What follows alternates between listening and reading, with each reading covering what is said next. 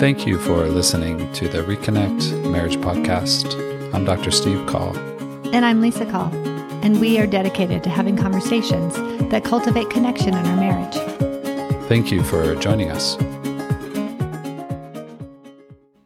We're grateful you joined us for this episode, and we have titled this talk with one another and with those of you listening, but how do we resolve it? It's the question of the day. Question of the day, question of the week, question of the month, maybe even the year. Lisa and I just returned recently from a Reconnect marriage workshop that we offer organizations, churches, and this, I think, had 30 or so couples there, and really wonderful group. And it tended to be a common, maybe reflection or question interaction with them, mainly around conflict or disagreement or tension or fighting, however those that were there would describe something that was familiar for them. We talked about familiar cycles, familiar dynamics, particularly around conflict. And some of you know this from, over time in these podcasts. Lisa and I are very intentional about the goal of conflict not to be compromise or not just resolution, but it really is about understanding. And for so many couples, and I think this is still true at times, maybe briefly for us, but maybe for those of you listening as well, is that, well, if the goal isn't compromise, then how does it get resolved? And that's why we thought it'd be helpful to have this conversation so that we could create a bit more clarity, even more so around when we as a couple are in the midst of disagreement, a strong opinion, a strong feeling, a strong belief, conflict, misunderstanding, whatever it might be. What can we imagine to be the purpose and the intent of those moments? And I think for many of us, where we get stuck is that we want to try to come to some resolution. Resolution in and of itself isn't so much of a negative thing, but if we could actually reframe what resolution is, it really is about understanding and the awareness that comes from the understanding with one another. Yeah, I think it's hard to get out of that mindset. Yes. Especially when you're trying to communicate something and you're hoping to convince the other that this is the way to go, or this is what we want to do, or this is the best decision right now. And so we get so focused on what it is that we're trying to communicate that we lose sight of maybe what's happening, maybe how it's impacting. And it takes a while to maybe look back. Maybe it's later in the day or later the next day or a couple of days later where you go, okay, wait, that didn't go so well. So what is the goal here? And so I don't even know if we realize that we're trying to resolve it. We just want to communicate what we want, and we want to make a certain decision, or we want to communicate how we feel. And, we share often in the workshops that John Gottman talks about 70% of all of our conflict is unresolvable. Mm-hmm. And so, if there's 70% of all of our conflict, then a lot of it is just wasted time where we're trying to resolve something that can't even be resolved anyway. So we kind of like to get that out there right away and really focus on what's the goal here, and how can we step back a little bit and gain understanding. I think for us, for Lisa and I, but also for the couples that were there, and for me therapeutically with couples, a significant amount of energy, as you just said, Lise, is spent on trying to resolve something. He doesn't get it. He just doesn't understand. Or what's wrong with her? Why would she think that? Or why does she act that way? And often some of that tension is connected to hurt. Yes, a primary component or even foundation of our conflict is hurt. So yes, when we feel hurt, we move into conflict. And we often feel hurt because we feel misunderstood. And so what if, again, we rewrite that vision statement, mission statement to be about understanding? Let's move toward understanding. Because when we have that understanding, it tends to change and shift behavior over time, actually. But when we are required to understand, when the other somehow implies there's something wrong with you that you don't get it, that's where we become defensive. That's where we become guarded. That's where the walls go up. So yes, it is that we want our spouse to understand. That is a key component, because when we feel understood, we feel known. And when we feel known, we feel safe. And when we feel safe, we feel connected. And those, it's not just in that linear fashion, but I think all of this is really still with this foundation of having a sense of connection in our marriage. And what drives disconnection is these moments when we work hard to somehow convince our spouse of what they need to say differently, think differently, feel differently, or act differently. Mm-hmm. We had one couple which I thought was a really beautiful question. And he asked this question, well, isn't the goal to stop doing what bothers my spouse? And do you remember that one? Yeah, almost in a shameful, do you remember that when he asked that? Yeah, like a shameful sense. Like I know I'm bothering my spouse, and I know I need to stop doing this. Right. And that's not what we want to communicate at all, because we don't like the idea of should or shame or anything like that. So as a motivator to change. Right. Yeah, the motivator, we hope, I think, is really driven by when I'm aware of the impact of my behavior or my choice, will I eventually choose something different next time? Mm-hmm. That's actually the goal. It's not simply just to stop it or don't do that anymore. I don't think we react from human nature well to moments like that, where something about our behavior is required, it's invited. Mm-hmm. And so I think that was a really helpful question that he asked. Isn't the goal to just stop doing what I'm doing that bothers or hurts my spouse? Yes, eventually. But that's not the primary goal, just to stop. The goal is to be aware of the impact. And when we're aware of the impact, that potentially shifts and changes our behavior. So we did this workshop. This is a Friday night. We do a couple hours on a Friday night, and then we come back for 3 sessions on Saturday with these couples. And then Lisa and I had some time together that night, and then we drove home the next day. And I was tired. I love doing these things together, and then at the end, I'm tired. And you, Lisa, is just fired up. Like, I get energy, especially coming out of the pandemic. Energy. I'm just ready to be with people. Even pre-pandemic. Yeah.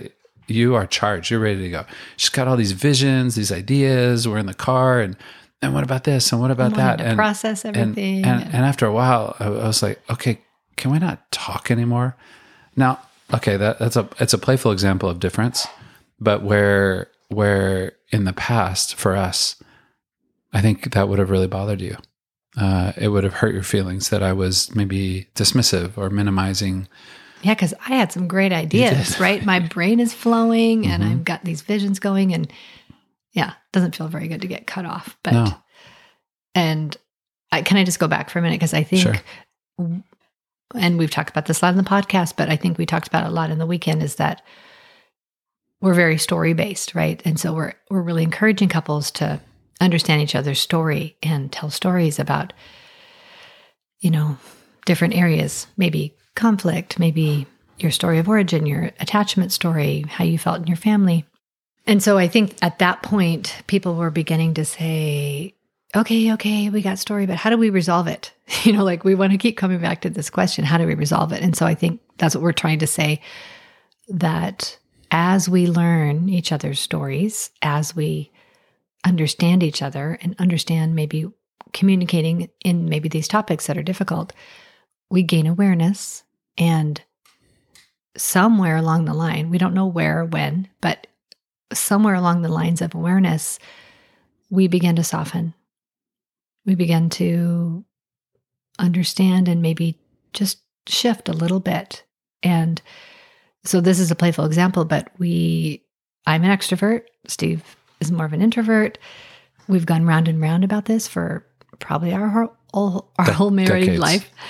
And, at the beginning of our marriage, I think I was constantly, okay, how can we get together with a group?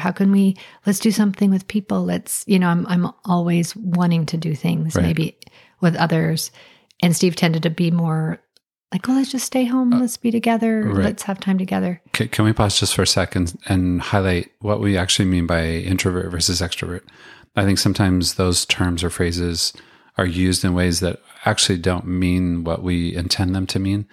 When we use the word introvert or extrovert, it's a personality trait, and it's a way in which we navigate the world, meaning what do we tend to gain energy from, receive energy from? Not, I like people, you don't like people. It's more of what gives us energy. And that was part of Yes. our wording. Yes. It was frustrating because I would say constantly, like, Yes. you must not like people. Right. My difference, our difference, somehow it would be implied that there's something wrong with Steve. You don't want to be with people. And that still at times can charge us when we start having this kind of a conversation, because it somehow is implied that the other is less than. There's something wrong with you, that you aren't like me. I don't think that was your intent for years in communicating it that way, but sometimes it came out of frustration though, it did. because I wanted to do these things and I wanted to do them 4 or 5 times a week. You wanted to do them all the time.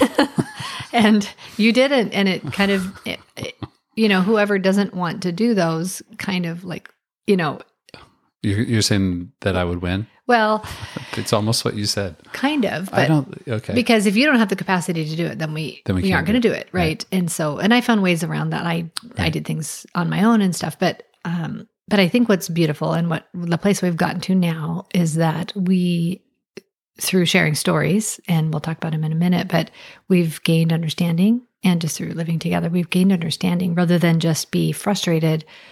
You're still like this, or you still don't like this, but we're really watching each other and noticing like, wow, that really gave you energy. Like you might say that to me. And after the weekend, I might say, wow, you're really depleted, and I think that's our definition of. But one of those is seen as less than, I think in the world, even in this conversation, maybe it's that you have a lot of energy in being with people.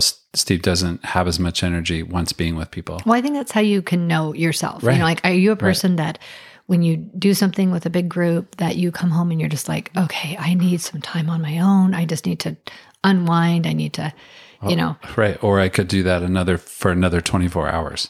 Right. Yeah. Yeah. Or I have all these ideas now and I'm energetic and I'm excited. And I think that's what really helped us to make the distinction. Like, wow, we can do the same thing. And then one of us comes away, more depleted and one's more energetic, but whatever the case, whatever your conflict might be, this just happens to be one of our major issues that we've wrestled with. Yeah, it's a our whole married primary, life. sure. It's a primary difference between us that historically has caused and created a lot of tension and a lot of conflict.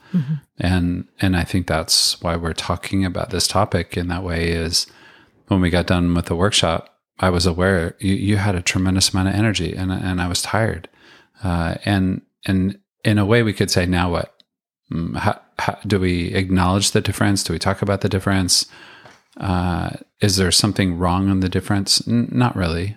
But the idea is, are those the moments in our marriage that we can move toward one another in understanding versus in judgment? What's wrong with you?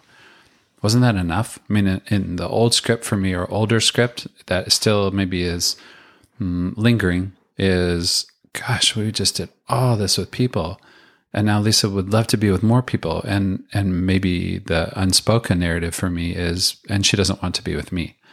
That's often and has been some of the conflict that we have endured as a result of being with people or not being with people, is that somehow for you being with people is better than or more than being with me, being with your spouse. And I think for a lot of couples, that is a significant primary difference that maybe those of you listening is just familiar. Oh yeah, that's us. Or yeah, that's kind of true for us. And we don't really pay attention to that as much anymore. Or, we've learned how to navigate it well. But where couples get stuck and where we have been stuck is when we somehow hold this judgment that my way, fill in the blank, my way of being in this world, thinking in this world, acting in this world, whether it's about a particular topic or subject, somehow implies that the other is less than. Mm-hmm. And so I think one of the significant stories that really impacted me when probably 10 years ago, maybe 8 years ago, that we were having a conversation one night about, your childhood, Steve, and you had grown up in a military family where you guys moved every year, and every year of school was in a different place. And so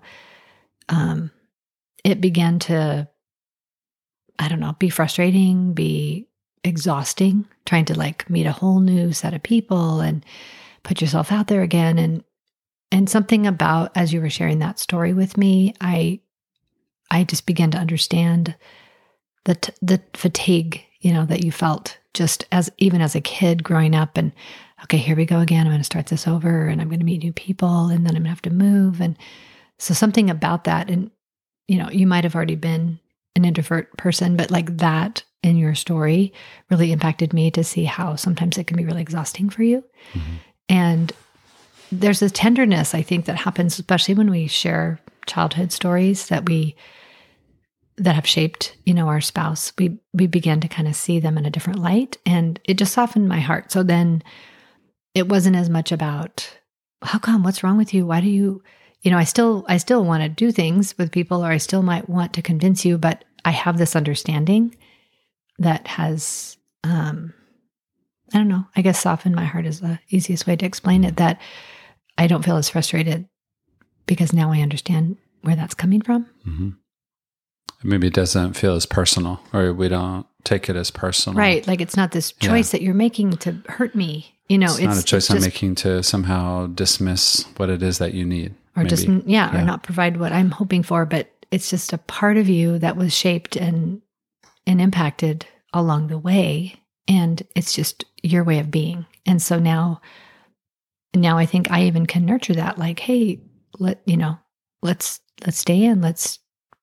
Maybe we did a lot this week, so then we're going to choose to just have the two of us, or I'll give you your space, or whatever it is. Mm-hmm. Like there's just more of a softening toward that rather than a kind of a constantly bumping up against it. Mm-hmm. Yeah. And I think for me, when you shared a story a couple of years ago around a particular scene when you were young, I think it was maybe 5th grade or 6th grade, and you had talked about being alone in your home, in your house, and there was just this profound sense of loneliness for you, mm-hmm. and how there was just this need for you to be around people, to be with people, not just to avoid feeling or being lonely, but that you actually were energized. There was a need met fully for you in being with others and being with people.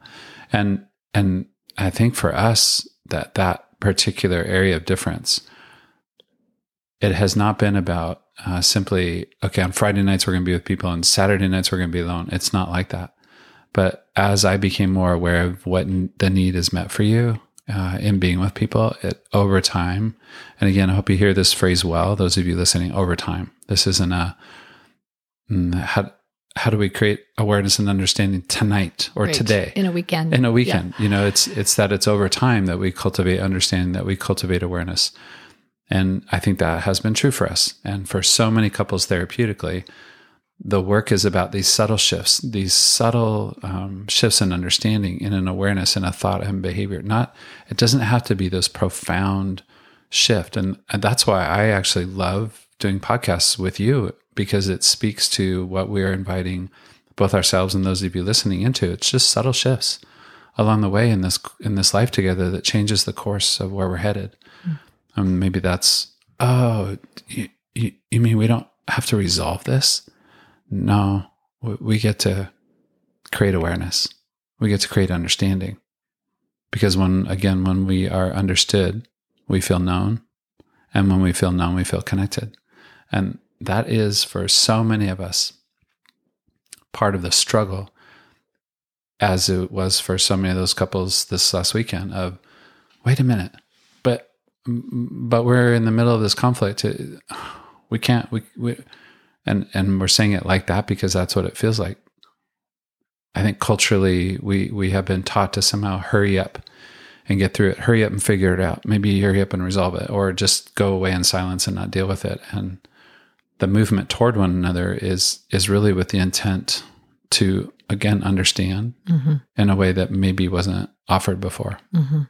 I think another story that we shared was a familiar story that kept coming up, and it was where you were repeatedly saying, yeah, I'm kind of, I feel, I don't know what the feeling was, but I really want Lisa to do this with me. And it kept coming up, and pretty soon I was kind of like, I know you're all thinking, why doesn't she just do it? It's coming out in the hot tub. And so it kept coming up because Steve would invite me to the hot tub and I'd be like, oh, I'm too tired, or I don't want to go. It's too cold out, whatever. And at one point I was like, it just sounds like I should just do it, right? Just to avoid him being so frustrated or sad or feeling like, gosh, why don't you want to go with me? And at that point it was like, well, sometimes we know how to avoid conflict, right? Just do the thing that your spouse wants you to do. But the point was, that's not how we're made known, And so to take the easy road and just fine, I'll just do it because then we can avoid conflict. Mm-hmm. Seems like a good idea sometimes, and it's kind of like a compromise, but it doesn't actually build the intimacy or the connection that we feel that we long for. I think we long to be known.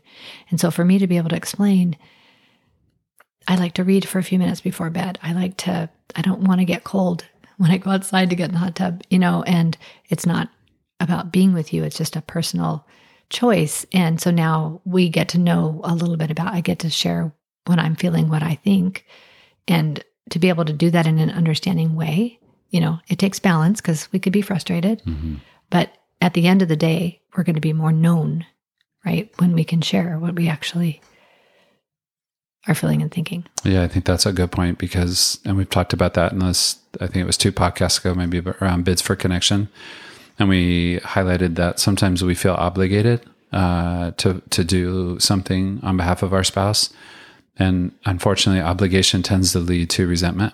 And we were talking about the difference between duty and desire, that we long for our spouse to respond out of desire, not simply out of duty. And that's what we're supposed to do. And I think, again, this last weekend when we were having that conversation around bids for connection or navigating difference, how do we navigate conflict? Do we simply say, okay, fine? Or do we say, hang on, I get how that's important for you. And can I share what is important about this for me as well? And there's just something about the tension lessening, the level of struggle, heartache, frustration just softens when we are driven and motivated by helping to understand why that's important to you. Mm-hmm. And I think I'm glad you said that, because I think that's the key to, oftentimes the burden isn't on us to share it, but for the other to say, okay, help me understand why that's important to you. Because sometimes we don't even know to say that. We don't know what we're thinking or feeling. And so whoever can reach out first and just say, help me to understand, is kind of that beginning of that conversation where it's not just out of frustration, but I'm actually seeking to understand. The Reconnect Marriage podcast is hosted by the Reconnect Institute. For more information, you can find us on the web at thereconnectinstitute.com. You can also follow us on social media on Instagram at Reconnect Marriage.